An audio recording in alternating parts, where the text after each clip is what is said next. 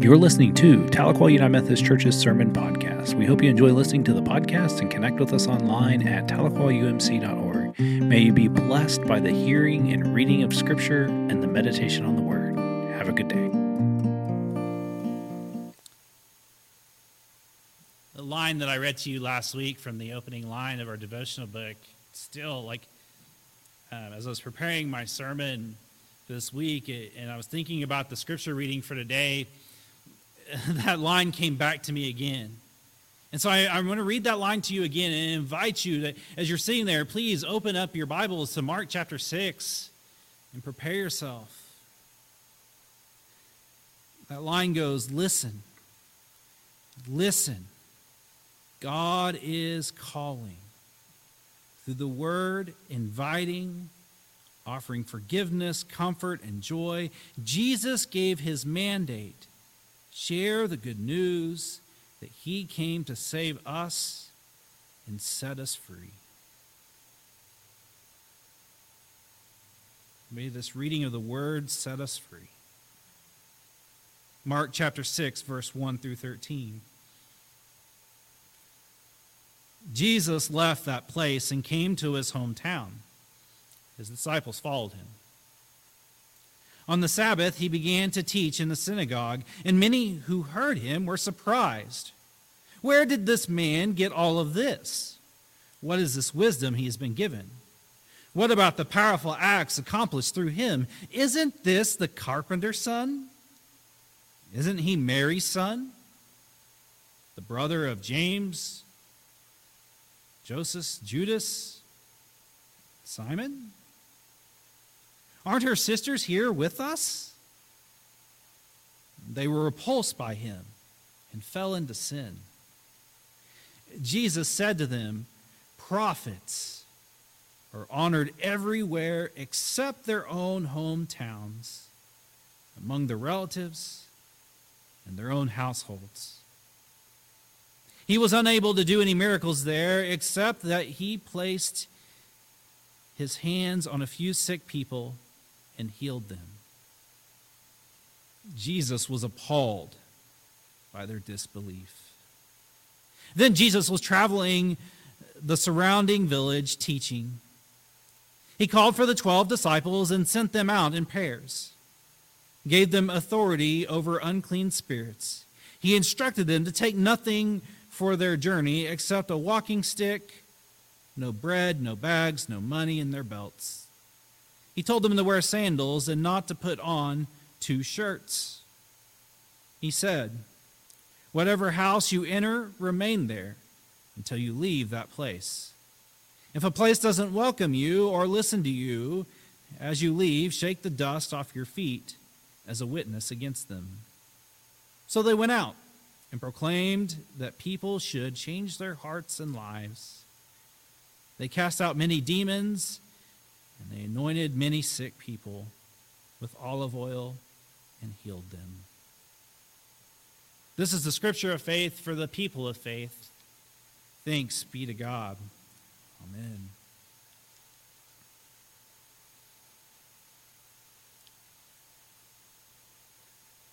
You know, it's amazing what you get out of Scripture as you read it and how it reads you. Thinking about this and thinking about what today means to me, it changes things a little bit. I remember 5 years ago, 7:30 a.m., after a whole night of prayer and anointing oil, of Johnny Cash, Mother's Hymn book playing, after 9 weeks of trying to get the Wi-Fi password and finally succeeding,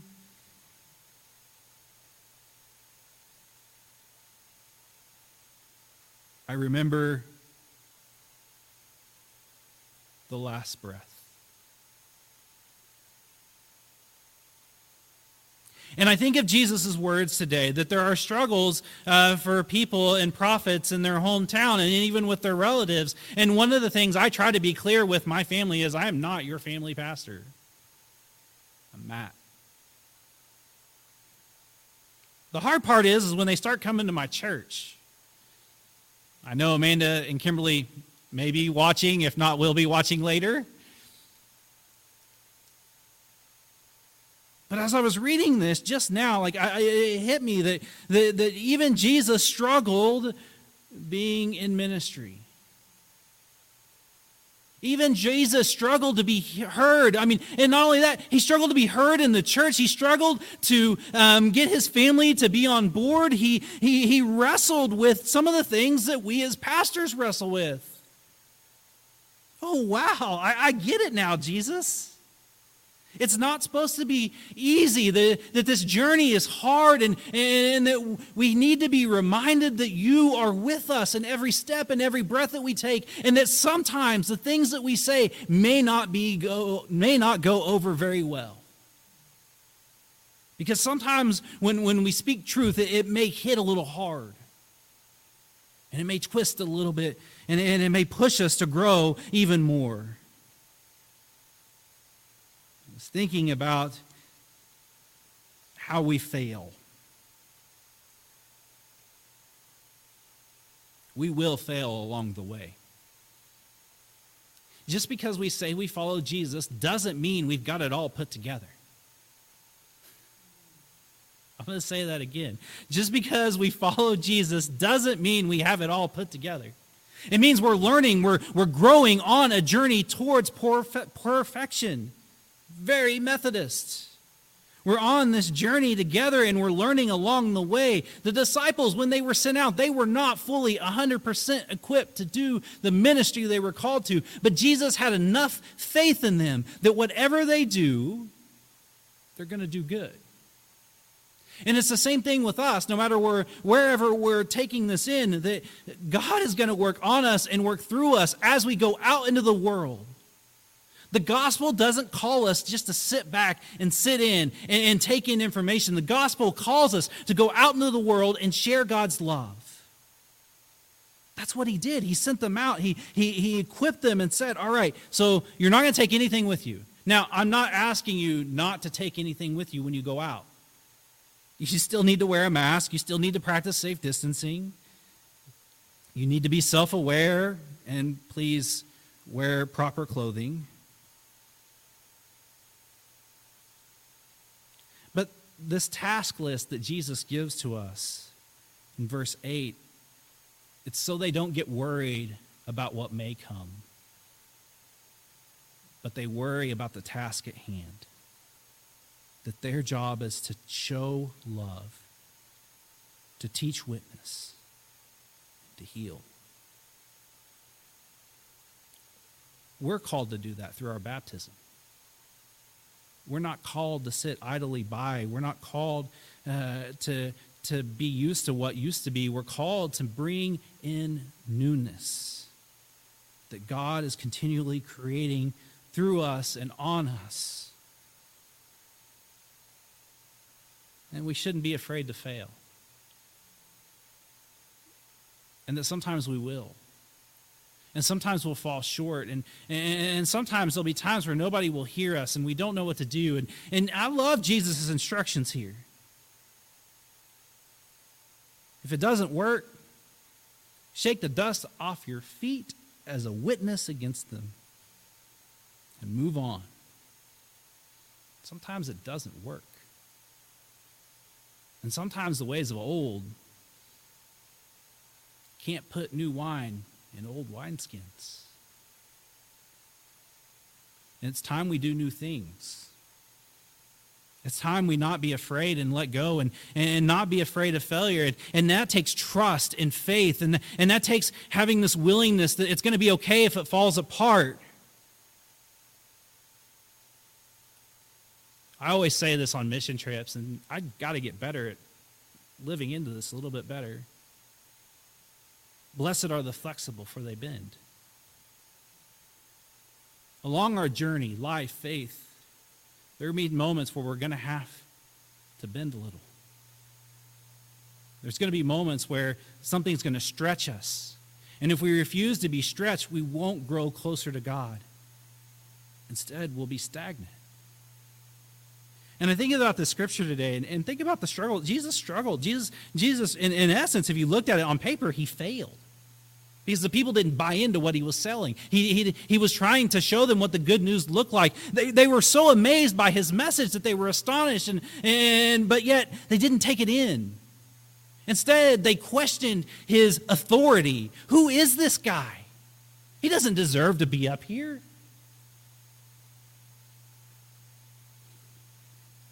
I love the line in the Common English. He was appalled by their disbelief.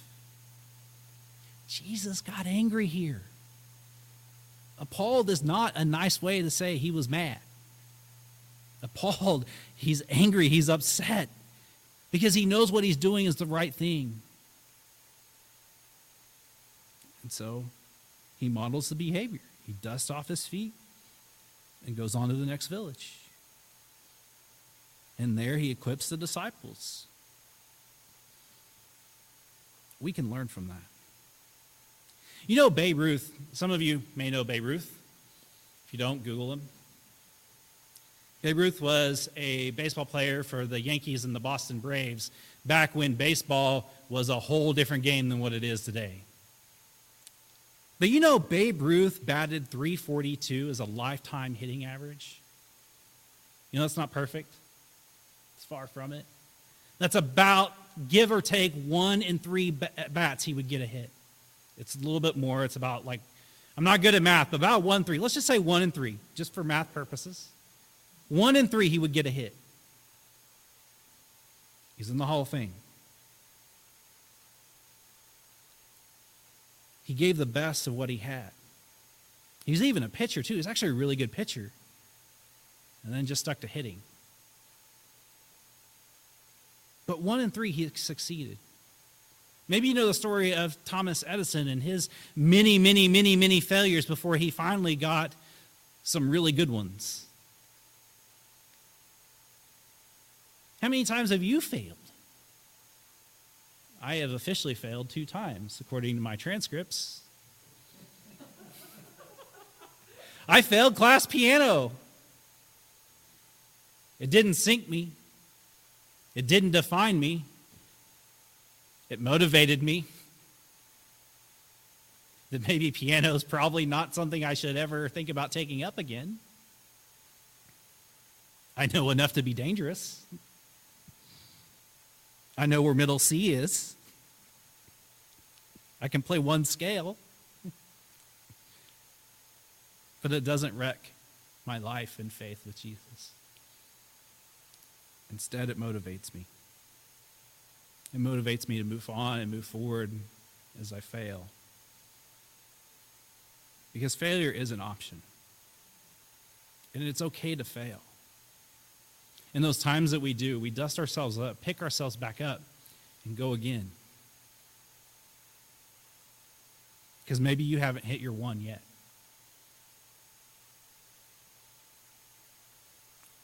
Parker Palmer, in our reading this week, he said, when we live our lives strictly in private, concerned only with our own consumption, when we hoard and do not share, then we live in continual fear of scarcity and never learn the riches that a public life can bring.